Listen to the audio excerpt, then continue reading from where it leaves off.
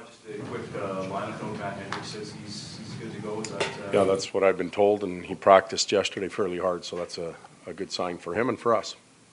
There's a lot of talk with the guys about Hendricks today. Remember, we mentioned some stuff yesterday just about trying to stay motivated, making sure you're playing for the guy next to you.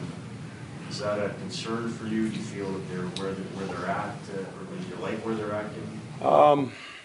It's a tough, at this time of the year, you put in a lot of, grind time to try and take a shot at the playoffs, and obviously we're not in that position. So it becomes a mental battle night in and night out. And, the cliche is we're professionals, we should be able to show up and play hard, but it does become taxing mentally.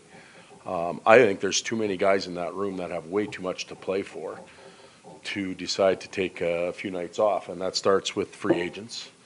That starts with unrestricted free agents. That starts with players that are coming back and are battling for positional status. We get Osterley up here, and he's opened up some eyes. Davey's a prime example. So to get comfortable and say, hey, I'm just going to come back and go into the, into my spot here in Edmonton, I think it would be a grave mistake on many of our players, including the very upper end guys. I did a study the other day. I went back and looked at Edmonton's roster from last year and the number of players that played in an Oiler jersey at one point. And, if I'm driving home in the car and I'm saying to myself, well, if it's not in Edmonton, it's going to be somewhere else, I'd go do that homework. Because for a lot of them, it wasn't somewhere else. It was nowhere. And, we're in 28, 29, 30 range. Those players aren't quite as desirable as the Stanley Cup champs, even if it's on par. So I guess I'm answering your question in a bit of a cruel way. Maybe I need to tell the players this too, but I'm sure they listen to your show. So. Laurent Brossoit going to get another opportunity here. For a guy that's used to, if you have a bad game, he'll get in right away. This time you had a bad game, kind of stew and sit for a while. What are you expecting? To set that up for LB and for everybody, Cam's our starter. He's our go-to guy, and he will be for a long time the way he's played. So that's a situation that LB's going to have to get used to playing at the National Hockey League level. And if he has the ability to overcome longer periods after starts and he can recover, then we've really got a good one. If he doesn't, we've got a lot of work to do, and we're going to find that out over the next little bit. So he'll play tonight. He'll play a few more games as the year goes on. But I think Cam has clearly established himself as a go-to guy here. And LB's starts at the National Hockey League level, and I've been lucky enough to see all of them. Some have been tremendous. One hasn't been that good, so where do we go from here? And I know that him and Schwartzy have had real good time to work on some things that they thought they needed to fix, and we'll see if he can apply it. Matt Hendricks this morning spoke of how he has little kids and he tries to get them to do certain things, and sometimes they don't listen. And he somewhat equated that to hear what you and the staff are trying to do, and the kids, players, maybe not listening as much. Is that fair? And if that's the case, are you surprised at this point that might be happening? I think it's a pretty good observation by Matty. I'm not saying that's happening here, but just life in general. Like I have two kids, and I know they hear. I'm not sure they listen all the time. And there's a big difference. They hear what we're talking about in there. Are they listening and applying it all the time?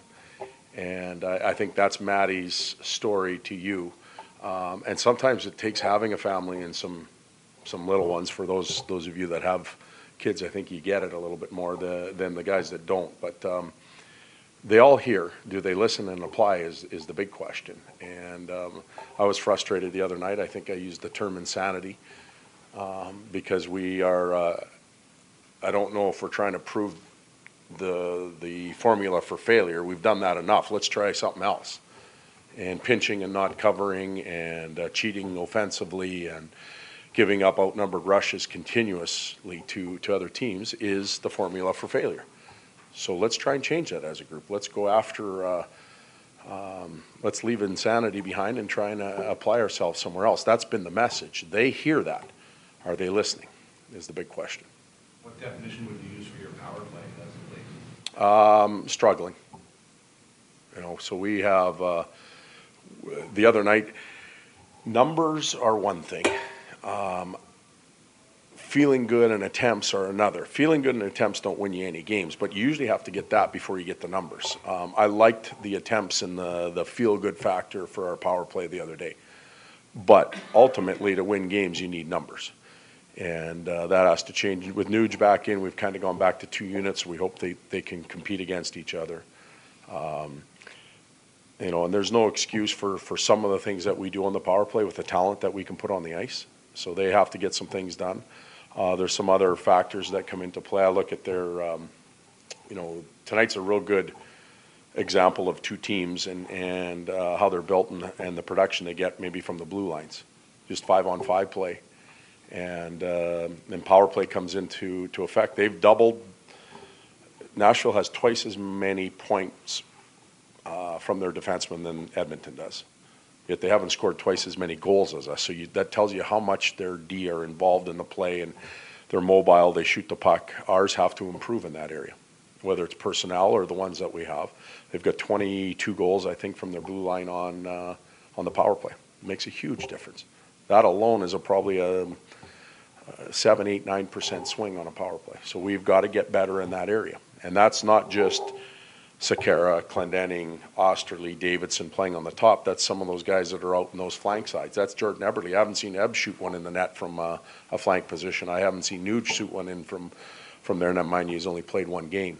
Leon up in that area. It's not about the pretty, it's about the goal. And so I went on a little rant there about our power play.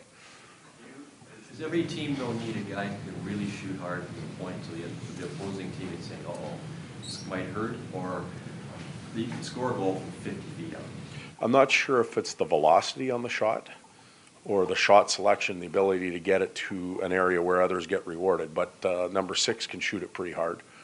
And Yossi, you take Weber, Yossi, and Forsberg, and I think they're at 11, 6, and 6 as far as power play goals from that upper umbrella. It makes a big difference. My 10 years, I've watched Nick Cronwell, Matt Schneider, and Nick Lidstrom shoot it really well. Then I watched Dan Boyle, Rob Blake, and Brent Burns do it, and we're trying to get there.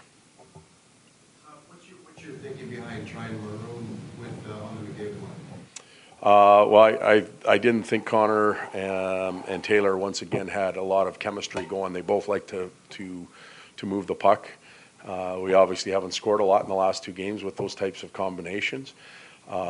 Jordan didn't have a big impact on the game as well either. So Jordan and Ebbs go back together. Taylor and Leon go back together. There's some proven chemistry there. Put a bigger body, Patty Maroon, that will go to the net for Connor and Jordan. And Pakarinen has been working hard. And he's been creating some physical battles, and he's created puck turnovers where some of the other guys that we put in that position haven't done that. So we'll give him a reward and see if he can kickstart that line. Does some of your frustration stem from the fact that you're 70 games in now and the stuff that you've been teaching from the start just isn't taking, or at least the consistency isn't there? I think that's fair to say, but everybody has. The Chicago Blackhawks have won 3 Stanley Cups in 5, 6 years. They still have frustration levels with certain parts of their game that they got to keep pushing. They're just further down the road. So we want to see growth. We want to see improvement. We have done that in a number of different areas. Our goals against this year have come down tremendously. So we're beyond frustration there. There's a lot of great rewards in that. But some of the game management situations, some of the decision making that we make on the ice, we do it 3 or 4 good games, and then we go off on a little whatever it is, and then come back, and we got to start all over again. We've got to find consistency.